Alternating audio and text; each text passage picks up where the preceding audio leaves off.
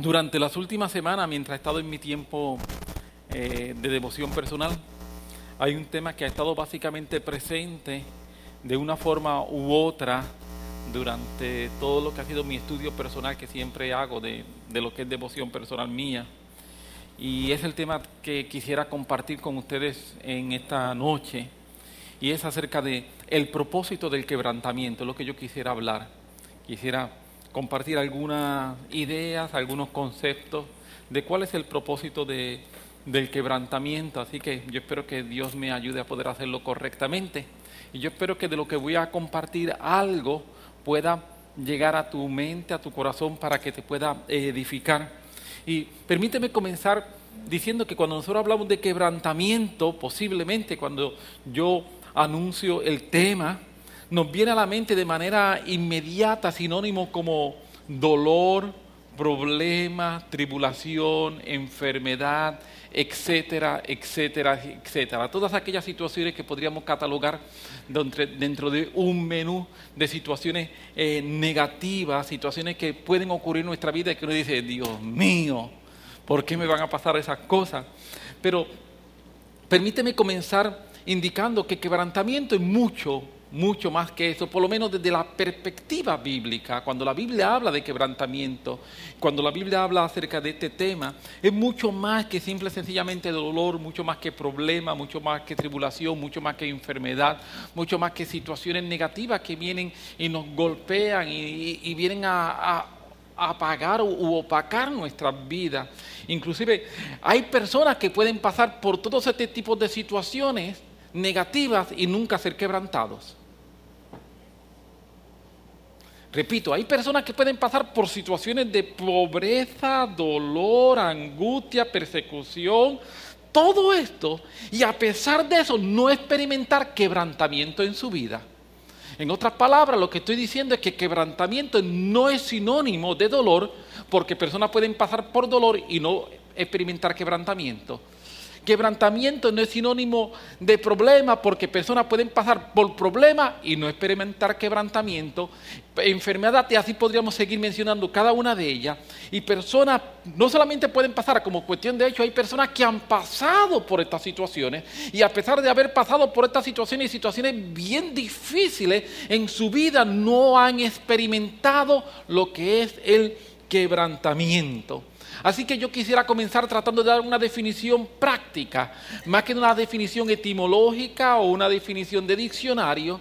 Me gustaría tratar de dar una definición práctica de lo que, cuando yo estudio la Biblia, me da la impresión que la Biblia me enseña a mí qué es el quebrantamiento. Y quisiera definir quebrantamiento como el momento en el que intencionalmente decidimos rendir nuestra voluntad a la voluntad de Dios. Lo voy a repetir. Yo quisiera definir quebrantamiento desde una perspectiva bien práctica para tratar de avanzar, y quiero definir quebrantamiento como el momento en el que intencionalmente decidimos rendir nuestra voluntad a la voluntad de Dios.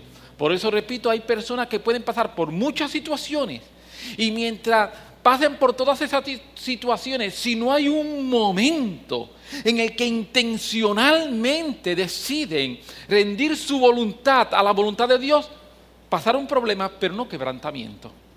Por lo menos quebrantamiento desde la perspectiva bíblica. Tú puedes decir, está quebrantado de salud, pero no estamos hablando de ese quebrantamiento, estamos hablando de ser quebrantado delante del Señor.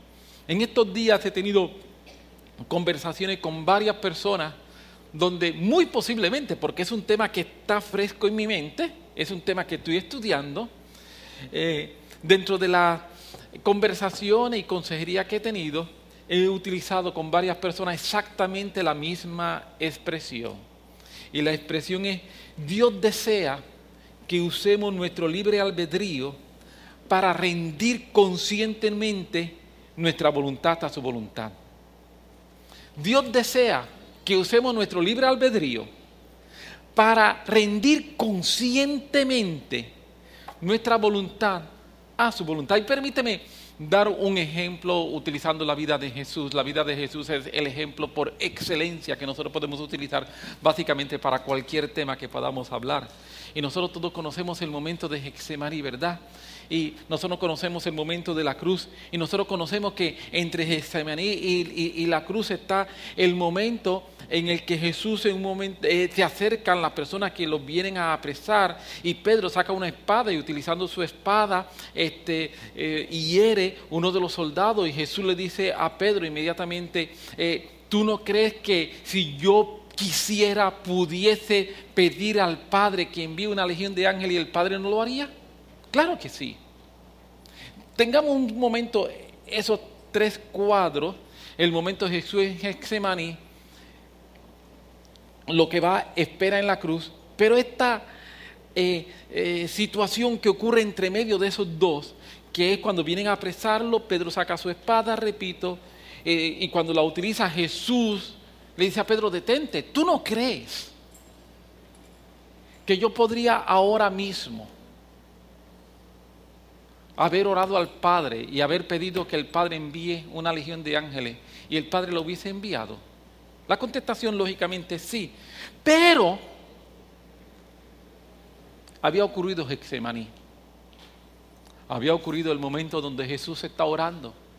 Y cuando Jesús está orando, Jesús le está diciendo al Padre, Padre, si es posible, pasa de mí esta copa, refiriéndose a la crucifixión, refiriéndose a su muerte. Jesús está usando su libre albedrío, porque Jesús tenía libre albedrío también. Él era 100% hombre, él podía decidir no ir a la cruz. Él era 100% hombre. Y como 100% hombre tenía todos los beneficios, por así llamarlo, de los hombres. Y uno de los beneficios que tenemos los hombres es el libre albedrío, la capacidad de escoger. Pero Jesús en la cruz del Calvario, utilizando su libre albedrío, hizo la oración, pero no se haga mi voluntad, sino tu voluntad. ¿Qué fue lo que Jesús hizo cuando ora, no se haga mi voluntad, sino tu voluntad? Jesús utilizó conscientemente su libre albedrío para someter su voluntad a la voluntad divina, y eso es un momento de quebrantamiento. Momento de quebrantamiento, más que las situaciones, yo lo defino como el momento en el que yo conscientemente, utilizando mi libre albedrío, utilizando mi mente, utilizando mi raciocinio, utilizando mi conciencia, yo decido voluntariamente, adrede, si lo queremos decir de esa manera, intencionalmente, si lo prefiere, yo decido rendir mi voluntad a su voluntad. Y ese es un momento extraordinario. Así que Jesús nos da un gran ejemplo de lo que es rendir nuestra voluntad a la voluntad de Dios cuando Él en Getsemaní hace eso. Luego, cuando entonces Jesús se encuentra en el momento, la situación en que lo vienen a apresar, Jesús lo que está haciendo simplemente manifestando lo que ya Él decidió. Hacía unos momentos antes, mientras Él estaba orando, y Él le había dicho al Padre, no mi voluntad, sino tu voluntad. Ahora Él está diciendo a Pedro, Pedro, yo tengo la capacidad de decidir. Y yo muy bien, dentro de mi gama de decisiones, podría orar ahora al Padre y el Padre enviaría ángeles, pero eso sería mi voluntad, no su voluntad.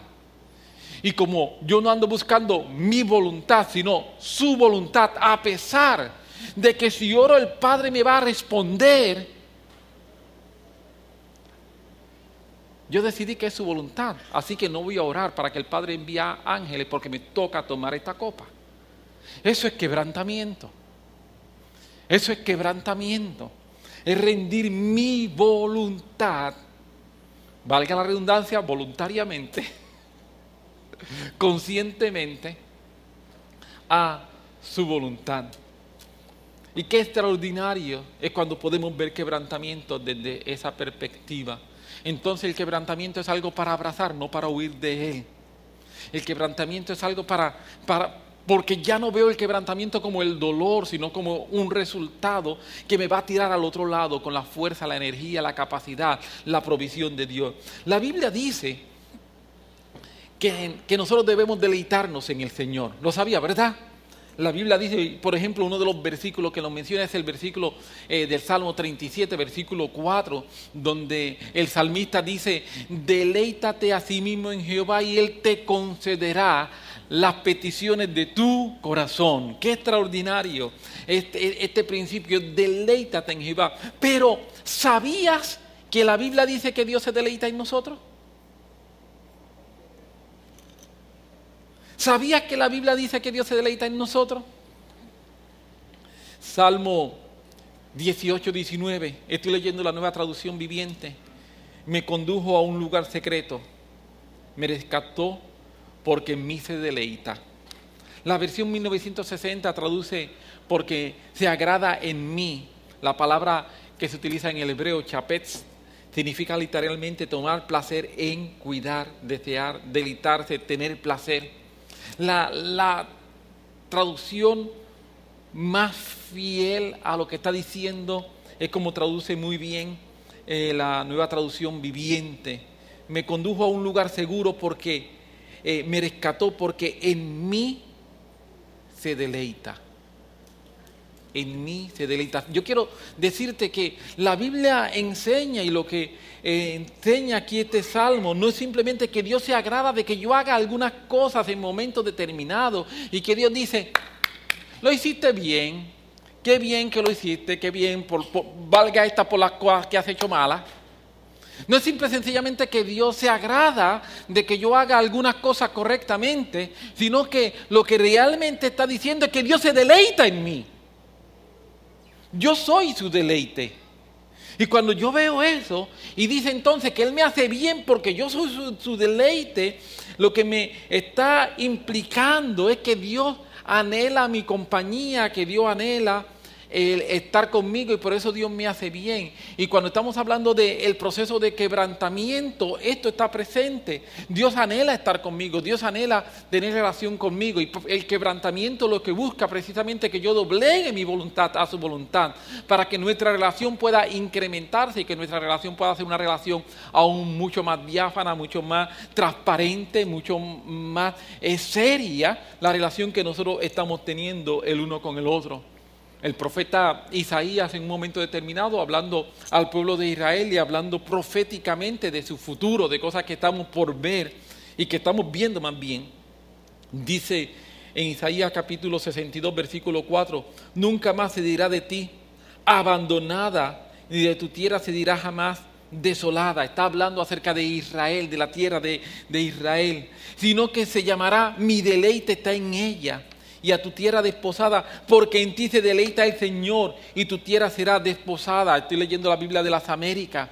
La Biblia una y otra vez habla de cómo nosotros, pueblo de Dios, en este caso Israel, pero también de la iglesia y de nosotros sus hijos, cómo nosotros somos un deleite para Dios y cómo Dios se deleita con nosotros. En otras palabras, mi ocupación, si yo entiendo que yo soy un deleite para Dios, debería ser precisamente estar en compañía de Él, porque Él se deleita en mí. Cuando Él se deleita en mí, Él va a librarme, Él va a hacer cosas buenas para mí. Procesos de quebrantamiento muchas veces son muy fuertes, porque son procesos de quebrantamiento que los pasamos solos, los pasamos sin el Señor, los pasamos sin haber quebrantado nuestra voluntad. Y cuando yo no he quebrantado mi voluntad a la voluntad de Dios, ese proceso de quebrantamiento, de dificultad, ese proceso en el que yo estoy pasando por una prueba, por una enfermedad, por una circunstancia negativa, lo estoy pasando solo, porque lo estoy pasando sin la fuerza de Él que Él quiere darme para ayudarme a que yo pueda salir al otro lado y que yo pueda avanzar en todos los procesos. Dios desea que nosotros caminemos. Y es importante entender este principio, porque si nosotros no entendemos que Dios se deleita en mí, que Dios quiere estar en compañía conmigo, y que aún en los momentos más difíciles eso está ocurriendo, y que el propósito por el cual en algún momento me hace pasar por situaciones difíciles es para prosperar mi vida, para ayudar mi vida, para hacerme bien, entonces yo voy a tener un pensamiento equivocado, y puedo imaginarme a un Dios que está desconectado de mis sentimientos, y que lo único que está buscando es que yo sea perfecto. Y lo que a Dios le interesa de mi perfección es mi comunión con Él. Amén. Dios no le interesa que yo sea perfecto fuera de Él, porque yo perfecto fuera de Dios no hago nada. Dios no le interesa que yo haga las cosas con perfección. Dios no le interesa que yo haga las cosas con excelencia. Y no estoy hablando mal ni de la perfección ni de la excelencia, por favor. Yo creo en la excelencia, la Biblia habla de excelencia, pero a Dios no le interesa que yo haga cosas con excelencia. A Dios le interesa que yo tenga comunión con Él. Cuando yo tengo comunión con Él, la excelencia va a ser un resultado de mi comunión con Él. Pero excelencia y perfección fuera de Dios no es nada. Así que cuando Dios está buscando y me quebranta, no es porque Dios es un Dios perfecto y que dice, este es Ricky, tan imperfecto que es, este es Ricky, tantos errores que comete, este es Ricky, Dios mío, ¿qué tengo que hacer con él? Deja de quebrantarlo, a ver si lo hago perfecto. No, Dios no quebranta a Ricky para hacerlo perfecto, Dios quebranta a Ricky para traerlo a Él. Porque Dios se deleita en Ricky. Y como Dios se deleita en Ricky, Dios dice, este Ricky, tanto que lo amo, este Ricky, tanta comunión que tengo quiero tener con Él, este Ricky quiero hablarle, este Ricky quiero manifestarme a Él. Eso es realmente lo que Dios está pensando. Dios no está pensando en cómo hacer un mejor robot. Dios está pensando en cómo tener una mejor comunión conmigo. Amén. Amén. Y como Dios está pensando en cómo tener una mejor comunión conmigo, cuando Él habla de excelencia, cuando Él habla de perfección, Él lo está mirando más como el proceso de yo acercarme a Él, más que como un resultado final, donde Dios entonces poderme exhibir para que vean qué perfecto. Si Dios no hubiese querido hacer perfecto, simple y sencillamente no nos daba libre albedrío.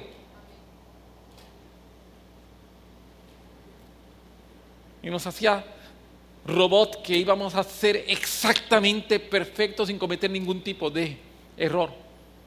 Pero nos dio libre albedrío y ahora Dios está esperando que yo conscientemente tome mi libre albedrío y yo haga con mi libre albedrío lo mejor que yo puedo hacer en mi vida. Lo mejor que yo puedo hacer en mi vida con mi libre albedrío es conscientemente someter mi voluntad a Él.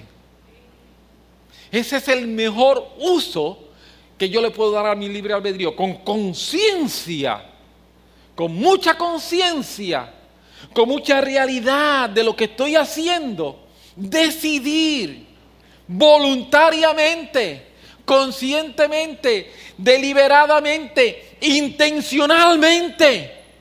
Esta es mi decisión. Para esto voy a utilizar mi libre albedrío, Señor. Si alguna vez lo voy a utilizar ahora, lo voy a utilizar bien. Decido rendir mi voluntad a ti. Y lo hago voluntariamente, sin ningún tipo de coerción. No, nadie me está obligando. Yo mismo me estoy obligando porque he visto las bondades del Señor. He visto las bondades de ese Dios tan y tan y tan bueno, tan y tan y tan excelente. Y por causa de que he visto esas bondades, yo decido hacer eso con un Dios que se deleita en mí.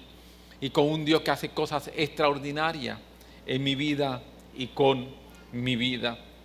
La realidad es que la Biblia está llena de momentos distintos, de experiencias de hombres de Dios, de mujeres de Dios que experimentaron esto. Permítame tratar entonces ahora de utilizar un poco a David como un ejemplo.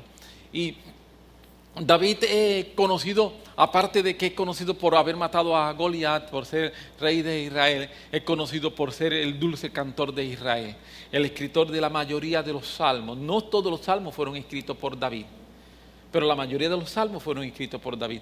Y uno de los salmos que se entiende que fue escrito por David es el Salmo 119. El Salmo 119 es conocido por dos cosas. Por lo que más es conocido es por lo largo que es. Automáticamente alguien dijo ahí largo. Sí, es conocido por ser el capítulo de la Biblia más largo. Tiene 176 versículos. Lo segundo, que es lo principal por lo que debería ser conocido, no debería ser conocido tanto porque es largo, debería ser conocido porque el Salmo 119 es una defensa de lo que son la ley y los mandamientos de Jehová. Todo el salmo, usted lee ese salmo, es un salmo tan rico, es una obra maestra. De forma magistral el salmista está defendiendo, expresando la grandeza de lo que es la ley, de lo que es los mandamientos de Jehová, y cómo la ley y los mandamientos de Jehová nos benefician. Permíteme simple y sencillamente leer 4 versículos salteados. Simplemente uno de los que dice: vivifícame según tu palabra. ¡Wow! El salmista está ahí de momento mientras está hablando acerca de los beneficios y dice: vivifícame según tu palabra. Otro versículo: mi porción es Jehová. He dicho, guardaré tu palabra. Mi porción es Jehová. Cuando dice mi porción es Jehová, esa expresión para los hebreos lo que significa es: Jehová es todo lo que yo necesito. Para ellos la porción muchas veces tiene que ver con lo que era su herencia, esa expresión. Y el salmista David está diciendo: mi porción, mi herencia es Jehová. He dicho, guardaré tu palabra. Otro: oh, cuánto yo amo tu ley. Todo el día es ella mi meditación. Cuánto amo tu ley. Todo el día es ella mi meditación. En tu ley está en mi mente. Me levanto con tu ley, me acuesto con tu ley. Estoy caminando tu ley. Cuánto yo amo tu ley. Todo el día yo estoy meditando en ella. Otro: lámpara es a mis pies tu palabra y lumbrera a mi camino. Ese es uno de los primeros versículos que yo me aprendí de memoria, siendo un joven de 15 años. Cuando me encontré con ese versículo, yo dije: wow, lámpara es a mis pies tu palabra y lumbrera a mi camino. Y podríamos mencionar otros versículos del Salmo 119. ¿Con qué guardará el joven su camino? Una pregunta que está en el Salmo 119. ¿Con qué guardará el joven tu camino? Y la contestación es: con guardar tu palabra. Con guardar tu palabra. Y así por el estilo. Es un salmo, repito, rico, rico, rico, rico. Es una defensa de lo que es la ley de Dios, de lo que son los mandamientos de Dios, de lo que son los estatutos de Dios. Así que yo te recomiendo, si nunca has sacado un tiempo para leer el Salmo 119 y lo que hace es que llega del 118, brinca al 120, no lo brinque. Léelo con calma. Y vas a ver qué rico es el Salmo. Está escrito en porciones, cada 4 o 5 versos son una porción con una enseñanza. Y vuelve y cambia, otra porción con otra enseñanza. Utilizan un estilo de utilizando ciertas letras del alfabeto hebreo para ir armando ese Salmo. Pero es extraordinario. Pero en medio de toda esta exaltación que el salmista David está dando de lo que son los mandamientos de Jehová, en medio de toda esta exaltación que el salmista está hablando acerca de lo que es la ley de Jehová, de momento hay unos versículos que me quisiera tomar unos minutos para simplemente resaltarlo. En el versículo 67 del Salmo 119 dice, y estoy leyendo Biblia Las Américas: antes que fuera afligido, yo me descarrié, mas ahora guardo tu palabra. La versión 1960 traduce por antes que fuera humillado, pero la traducción más correcta es como traduce Biblia Las Américas: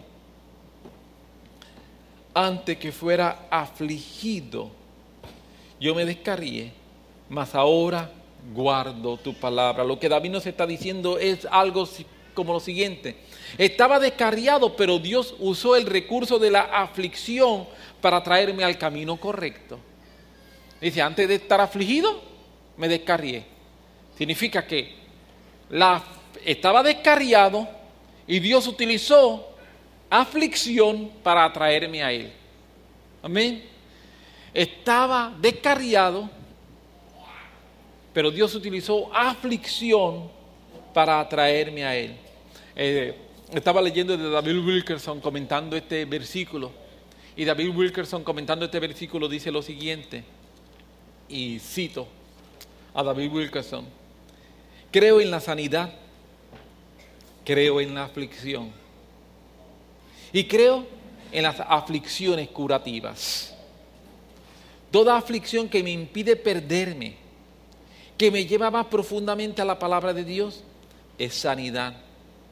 De hecho, su más graciosa fuerza de sanidad espiritual y física puede ser aflicción. Lo voy a repetir: creo en la sanidad, creo en la aflicción, creo en las aflicciones curativas. Toda aflicción que me impide perderme, que me lleva más profunda a la palabra de Dios, es sanidad. De hecho, su más graciosa fuerza de sanidad espiritual y física puede ser la aflicción. Si seguimos en el Salmo 119 y brincamos del versículo 67 que estamos al versículo 71, apenas 4 o 5 versículos luego, dice: bueno es para mí ser afligido, para que aprenda tus estatutos. La realidad es que Dios va a enderezar nuestros pasos, y la forma en que Dios endereza nuestros pasos es muchas veces el recurso de la aflicción. Muchas veces, si no pasamos por momentos de aflicción, estamos simple y sencillamente tan involucrados en nuestros problemas, estamos tan involucrados en nuestras situaciones, estamos tan involucrados en nuestras metas, estamos tan involucrados en nuestras hazañas, estamos tan involucrados en nuestros logros, estamos tan involucrados en nuestros sueños, que estar tan involucrados en todas esas cosas hace que nos perdamos del lugar. Cuando David escribe el Salmo 19 y que dice que antes que fuese afligido yo me descarrié, cuando tú miras la vida de David, no estamos hablando de que David se fue a pecar, de que David se había olvidado de Dios, nada. Eso no es lo que se refiere. Pero es evidente por lo que David estaba diciendo que se había descarriado de lo que era su comunión con Dios. Y la palabra de Dios, meditar en su palabra, estar bajo su palabra, le dice que lo rescató. La aflicción y tomar los momentos de aflicción para meditar en la palabra. Repito, tomar los momentos de aflicción para meditar en su palabra. Esa acción de tomar el momento de aflicción para meditar en la palabra, lo rescató. Muchas veces cuando nosotros estamos en momentos de aflicción, la razón por la que no podemos ser rescatados es porque hacemos todo lo que la Biblia nos dice que no hagamos. Y no hacemos lo que la Biblia nos dice que hagamos. La Biblia dice: ¿está alguno triste? Échese a llorar. Eso no es lo que dice. ¿Qué dice? Haga oración. ¿Verdad que eso es lo que dice? Pero nosotros estamos tristes y deja postearlo en Facebook. Estatus de hoy, depres. Que todo el mundo se entere que estoy depres. Hello.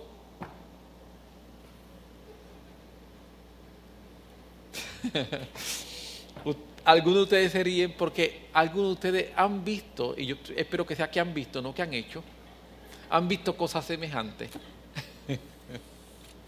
Sí, empezamos a ventilar nuestras situaciones, nuestra problemática en lugares donde no hay solución. En vez de ventilar nuestras situaciones y problemáticas en oración. ¿Qué es lo que la Biblia me dice que debemos hacer? Dios desea enderezar nuestros pasos. Momentos de aflicción, momentos de dificultad, momentos difíciles, son momentos para acercarnos, no momentos para alejarnos. No podemos ver el quebrantamiento aparte o separadamente de lo que es la provisión de Dios. De lo contrario, nosotros podemos perder la esperanza y tener entonces una mentalidad de víctima. Si yo cuando estoy en proceso de quebrantamiento no puedo ver un Dios proveedor, no puedo ver en medio del quebrantamiento un Dios poderoso, no puedo ver en medio del quebrantamiento un Dios milagroso, no puedo ver en medio del quebrantamiento un Dios para el que no hay nada imposible, entonces lo que ocurre es que en medio del quebrantamiento voy a perder esperanza y en medio del quebrantamiento voy a ser una víctima.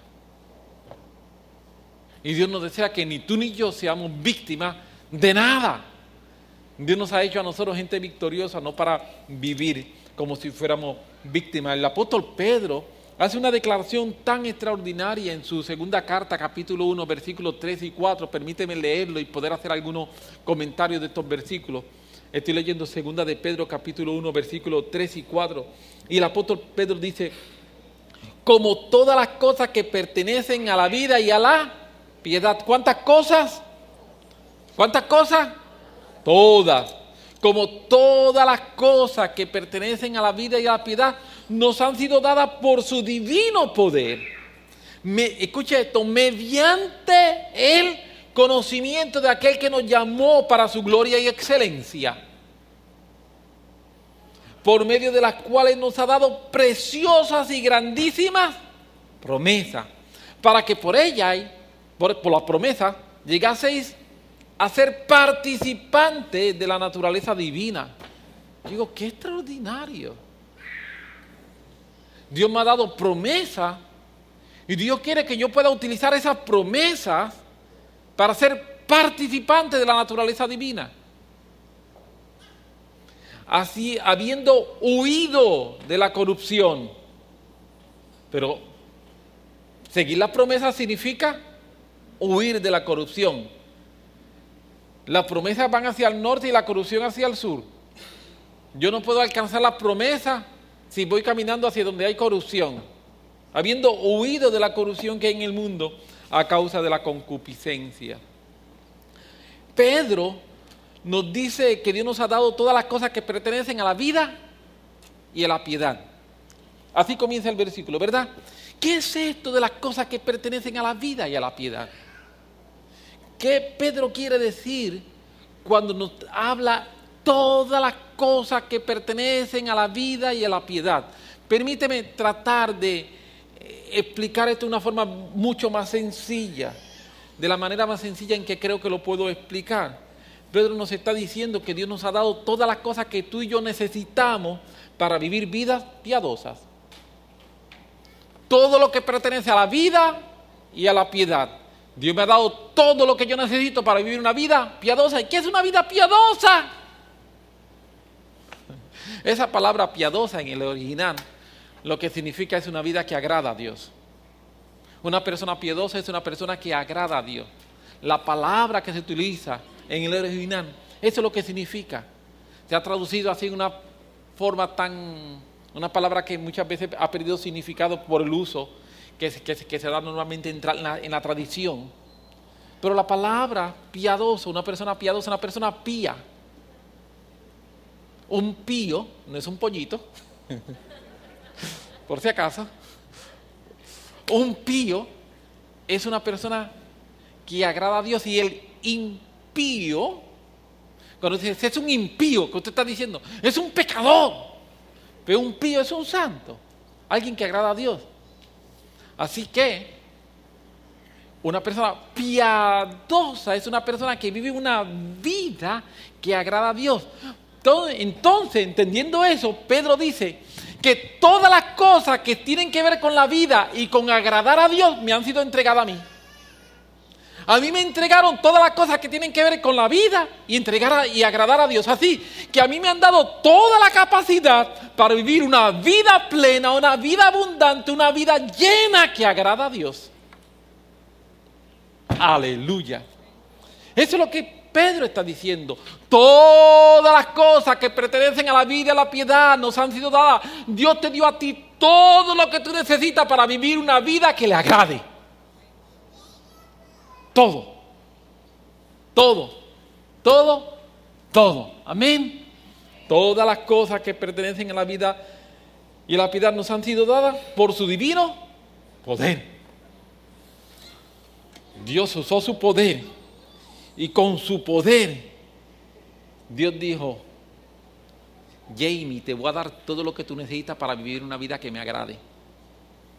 Dios usó su poder y dijo: Edgardito, te voy a dar todo lo que tú necesitas para vivir una vida que me agrade. Dios usó su poder y dijo: Iraida, todo lo que tú necesitas para vivir una vida que te agrade, te lo voy a dar. Dios usó su poder. Pero ¿cómo Dios usó su poder para darme todo lo que yo necesito para tener una vida que se le agrada? Sigue diciendo: mediante el conocimiento de aquel que nos llamó por su gloria y excelencia, conociendo a Jesús. Dios dice, te estoy dando todo, pioja, te estoy dando todo. Eso es lo que Dios te dice, te estoy dando todo lo que tú necesitas para vivir una vida que me agrade. Uso mi poder para ello. ¿Cómo lo hago? Conoce a Jesús.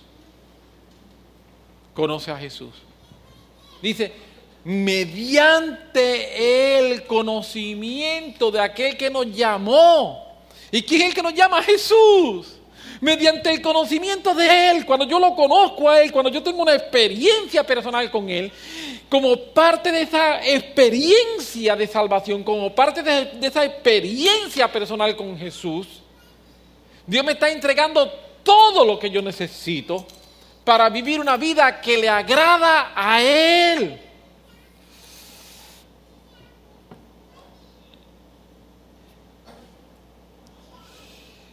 La palabra que se utiliza cuando habla de mediante el conocimiento, la palabra que se está utilizando en el hebreo, se refiere no a un conocimiento intelectual, sino a un conocimiento de experiencia. La palabra que está utilizando el apóstol Pedro en forma específica es la palabra que el conocimiento es un conocimiento que no viene porque alguien me contó, porque alguien me dijo o porque alguien me explicó, sino es un conocimiento que viene porque yo lo experimenté. Hay cosas en la vida que tú las sabes porque alguien te las explicó, porque alguien te lo dijo. Sabemos nosotros lo que ocurrió lamentablemente en el día de ayer en Barcelona, España. Y lo sabemos porque lo hemos visto por las noticias, nos ha llegado la información.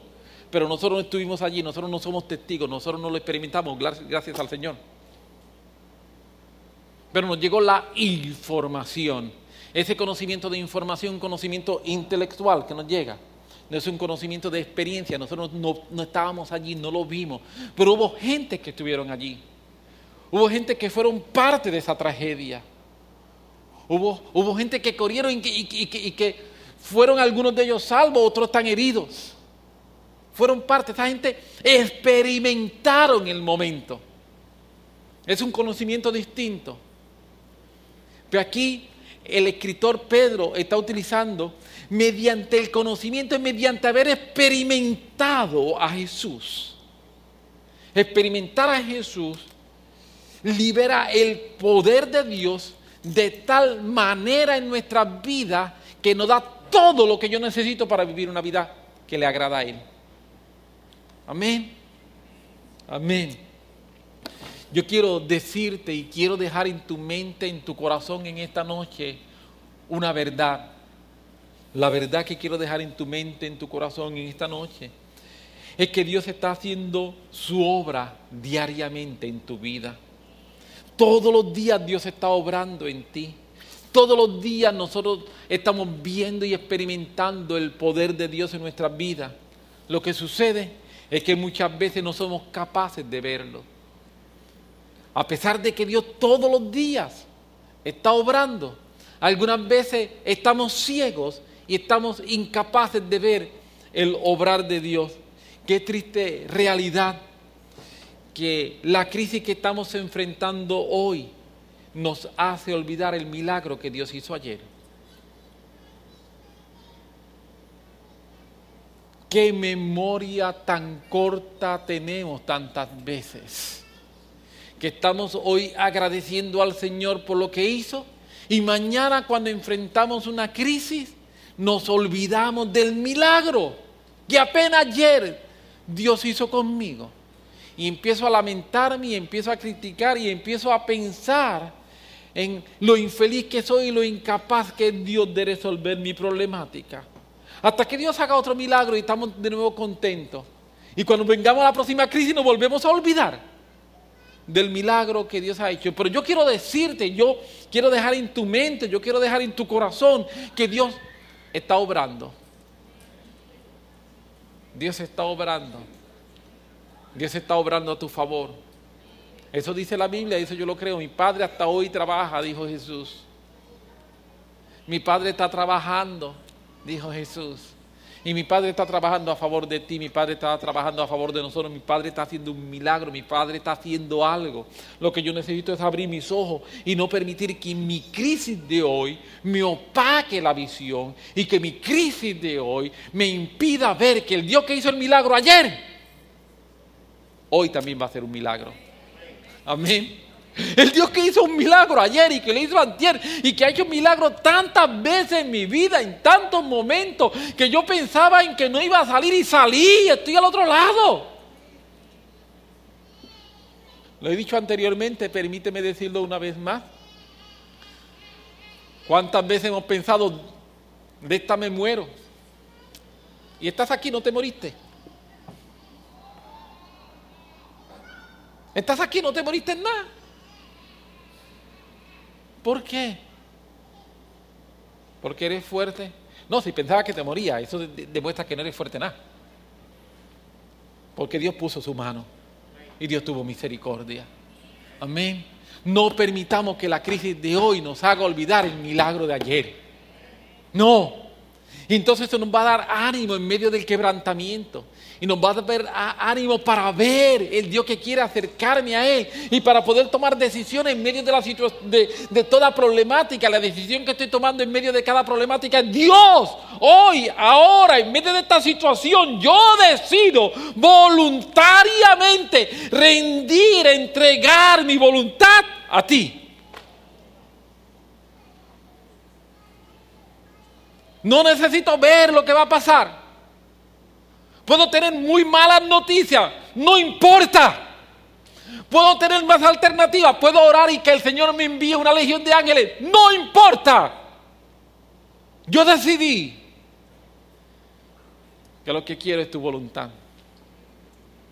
Lo que quiero es tu voluntad.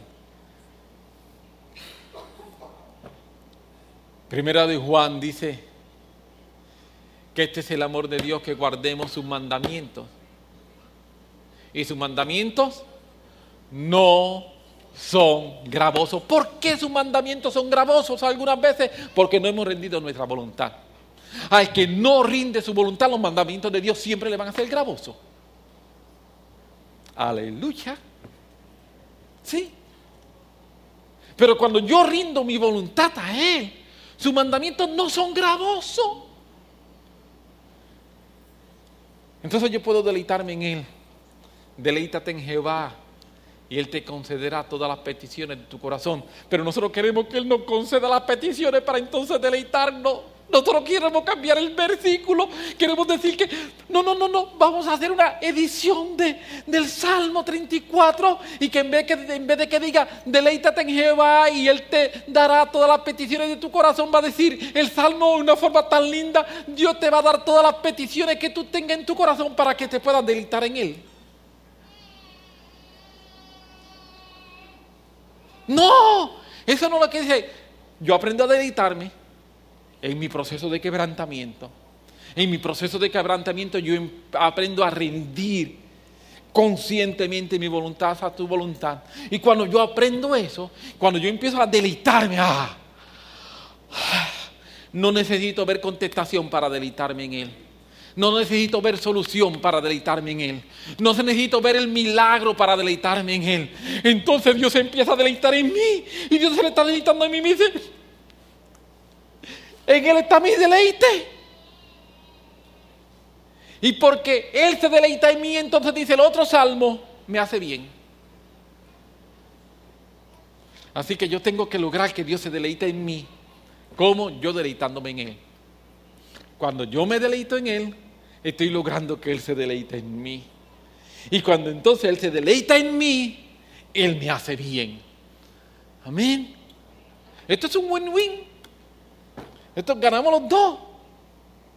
Yo me deleito en Jehová, Él se deleita en mí y Él me da las peticiones de mi corazón y yo me deleito más.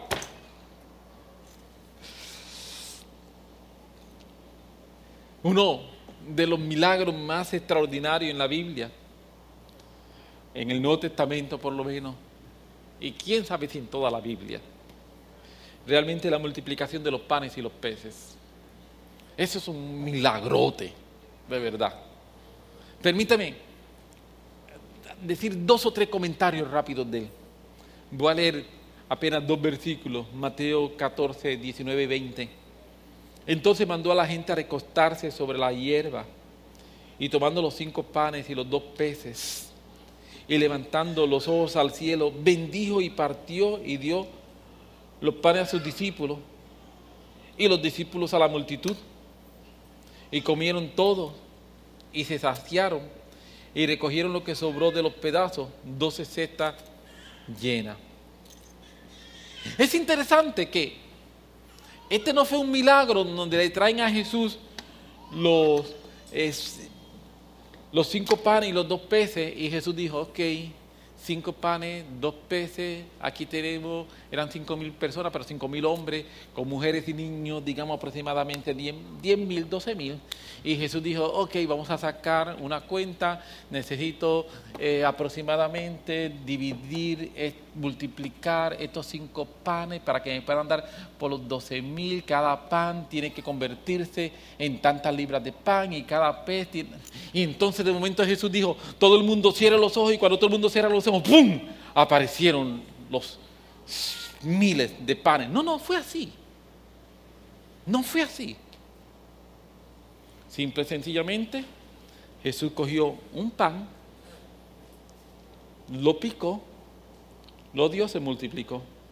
Lo pica, lo da y se multiplica. Lo pica, lo da y se multiplica. Lo pica, lo da y se multiplica. Lo pica, lo da y se multiplica. Fueron muchos pequeños milagros de pequeñas multiplicaciones lo que hizo que los cerca de 12,000 fueran alimentados y que al final recogieran 12 cestas llenas. Eso es lo que dice. Jesús lo partió, lo bendijo, lo partió, lo dio a los discípulos, y los discípulos a la multitud comieron. No aparecieron de golpe toda la cantidad. Cada vez que algo era quebrantado, esa pieza que fue quebrantada se multiplicaba. Hasta que llegó el momento de alimentar los 12,000 y sobran 12 cestas llenas. Es un milagro extraordinario. Jesús bendijo, y después que bendice, parte. Y después que parte, multiplica. Yo quiero decirte lo que Dios está haciendo con nuestras vidas. ¿Tú quieres que Dios te multiplique? Prepárate para ser partido. Sí. ¿Tú quieres que Dios te multiplique?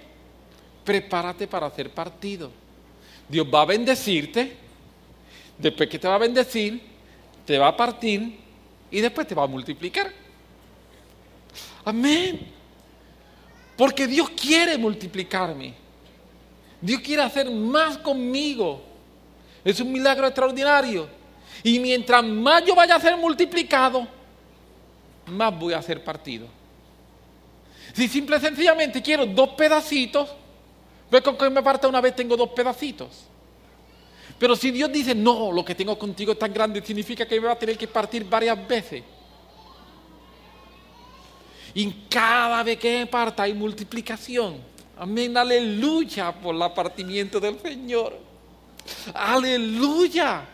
Porque estamos viendo no el proceso, sino el resultado. Eso no fue lo que Jesús hizo. ¿Recuerdan por qué Jesús en Getsemaní oró y le dijo, Padre, no se haga mi voluntad sino tu voluntad? ¿Por qué? Les voy a decir por qué. La Biblia lo dice el escritor de Hebreos. ¿Qué Jesús estaba mirando? El gozo puesto delante de él. En Getsemaní Jesús no estaba mirando la cruz. Cuando Jesús miró la cruz, dijo, si es posible, quítame eso de encima. Pero de momento sus ojos se abrieron. Y cuando sus ojos se abrieron, vio más allá de la cruz. Vio el gozo puesto delante de él. Y cuando vio más allá de la cruz, entonces Jesús pudo decir, no mi voluntad, sino tu voluntad. Por eso cuando viene el encuentro de Pedro y Pedro saca la espada, Jesús le dice, no le eche a perder. Hay multiplicación y para la multiplicación es necesario el quebrantamiento, porque ya yo vi la multiplicación. Ya yo vi el gozo puesto que está allá. Y dentro de ese gozo puesto delante de Él, permíteme decirte, estás tú. Sí, Él te vio a ti. Él vio que un día tú ibas a entregar tu vida a Jesús y eso causó gozo en Él. Él vio que un día yo me iba a entregar a Él y eso llenó su corazón de gozo. Allí en Getsemaní Jesús está orando y hubo gozo puesto delante de Él y ese gozo puesto delante de Él le dio la energía, le dio la fuerza que Él necesitaba para poder orar al Padre y poder decirle al Padre, no mi voluntad, sino tu voluntad.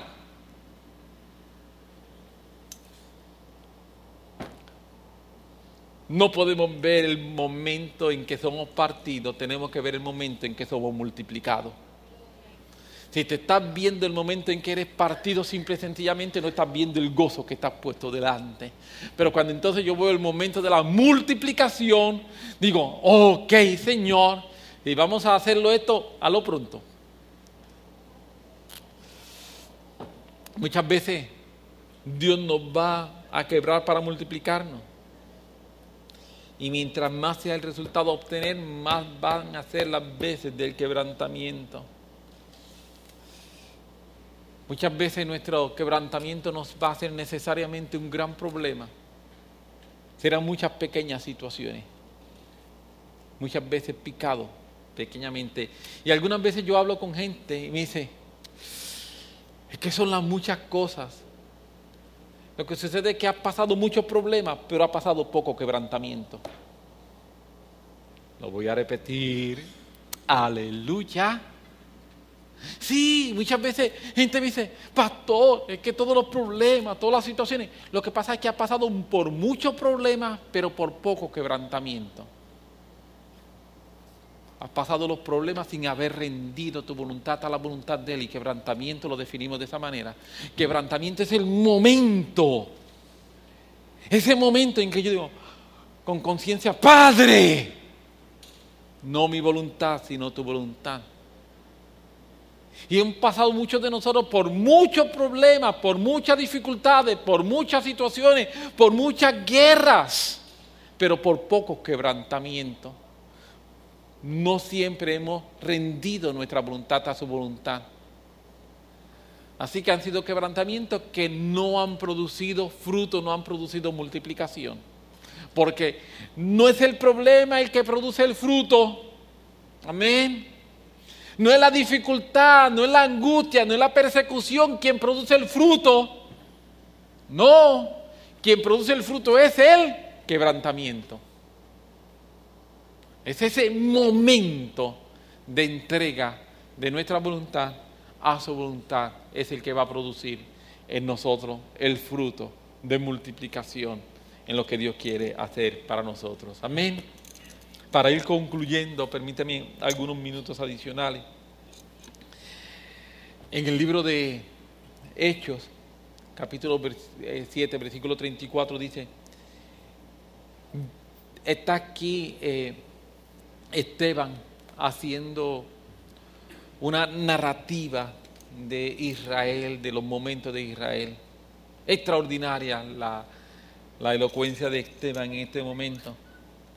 Y dice, ciertamente, hablando Dios, he visto la aflicción de mi pueblo que está en Egipto y he oído su gemido y he descendido para librarlos. Ahora pues ven y te enviaré a Egipto. Dios le está hablando a Moisés, y cuando Dios se le revela a Moisés, cuando Moisés está en el monte y que ve la zarza ardiendo, estas son palabras que Esteban está indicando de lo que Dios le dijo a Moisés. Ciertamente he visto la aflicción de mi pueblo que está en Egipto y he oído su gemido y he descendido para librarlos. Ahora pues ven, te enviaré a Egipto. Es interesante porque cuando nosotros vamos a ver y a estudiar todo el proceso que Dios utiliza para liberar al pueblo de Israel de Egipto, es un proceso bien interesante. La misión de Moisés que Dios le da es: vas a ser libertador, te voy a enviar a Egipto, de regreso a Egipto, porque he visto la aflicción de mi pueblo, he escuchado su gemido, yo descendí para librarlo. Cuando vemos la estrategia que Dios usa al enviar a Moisés a dialogar con Faraón, lo que Dios le dice a Moisés es que le diga a Faraón: deja ir a mi pueblo a adorar. Deja ir a mi pueblo a adorar. Dios dice: yo he descendido para liberarlo. Yo he descendido para liberarlo. Y entonces ve, dile a Faraón: deja ir a mi pueblo a adorar. Y sin entrar en todos los detalles que podríamos entrar, de los distintos momentos, de las distintas dificultades que hubo para el pueblo salir a adorar, de las distintas situaciones diversas que Faraón levantó, permíteme simple y sencillamente decir la conclusión por causa del tiempo. Adoración es la ruta a ver el poder milagroso de Dios y la liberación de Dios para su pueblo. Siempre que vemos que hay momentos de liberación de Dios, en la Biblia nosotros vamos a encontrar momentos de adoración. No son ajenos, tampoco son casuales. Son intencionales esos momentos de adoración. Si hay algo que provoca el mover de Dios en liberación sobre su pueblo, es cuando su pueblo aprende a adorarlo a Él. Y cuando mencionemos nuestra adoración incluye realmente ese momento de quebrantamiento en el que decidimos: no mi voluntad, sino tu voluntad. Ese momento en el que yo puedo decir: Padre, no lo que yo quiera, no lo que a mí me importa, no como yo pienso, no como yo creo, no como yo me imagino, sino realmente estoy interesado en lo que tú piensas, en lo que tú te imaginas, en cómo tú entiendes que son las cosas. Adoración en la ruta de la liberación de cualquier esclavitud, de cualquier ataque del enemigo en nuestra vida. Posiblemente no ocurra la primera ocasión. Posiblemente no ocurra de primera intención. El pueblo de Israel fueron 10 veces. Pero la persistencia ocasionó la liberación. Amén. Imagínense que después de la primera, Moisés hubiese dicho: Dios, yo no sirvo para esto. Bueno, lo dijo. Lo dijo desde antes. Pero Dios insiste, vuelve.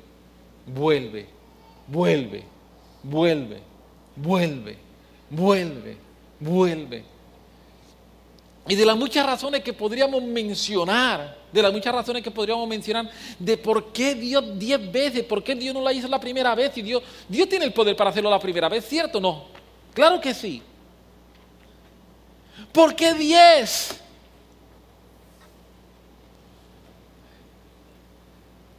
De las muchas razones que podríamos dar, la que para mí es más importante, para Edwin, para enseñarme a mí persistencia, para enseñarme a mí el poder de la persistencia, el poder de levantarme y hacerlo una vez más, y de levantarme a hacerlo una vez más, y de levantarme a hacerlo una vez más, y de levantarme a hacerlo una vez más, y aunque todo esté negativo, me levanto y lo hago una vez más, y no importa lo que esté ocurriendo, si me están diciendo que no, yo me levanto y lo hago una vez más, y no importa, yo me voy a levantar a hacerlo una vez más, y me voy a levantar a hacerlo una vez más, y me voy a levantar a hacerlo una vez más, y me voy a levantar a hacerlo una vez más, y me voy a levantar a hacerlo una vez más. ¿Hasta cuándo? Como diría el salmista: hasta que tenga misericordia de nosotros, hasta que vea la liberación. Hasta ese momento yo me voy a levantar y lo voy a hacer una vez más. Amén. Quebrantamiento es mucho más que problemas. Quebrantamiento es mucho más que dificultades. Muchos de nosotros, repito, podemos pasar por problemas, podemos pasar por dificultades, podemos pasar por situaciones, podemos pasar por enfermedades, podemos pasar por tribulaciones y nunca ser quebrantados. Porque quebrantamiento es el momento en el que yo tomo una decisión consciente de no mi voluntad, sino tu voluntad. No lo que yo quiero, sino lo que tú quieras. Permita Dios y Dios nos ayude así, a que cada uno de nosotros podamos en nuestra vida tomar esa decisión, donde realmente doblego y utilizo mi libre albedrío para lo mejor que puedo usarlo. Para lo mejor que yo puedo usar mi libre albedrío es para entregar mi voluntad a Dios. Ese es el mejor uso que le puedo dar. Amén. Después de poner sobre tu pie tenemos un momento de oración y yo espero que de alguna manera esta palabra que he compartido pueda ayudarte a entender procesos que estás pasando o procesos que vas a pasar y que pueda ayudarte para ser quebrantado. Amén. No simplemente pasar por problemas, no simplemente pasar por grandes dificultades, sino por realmente ser quebrantado por el poder de Dios en tu vida. Amén.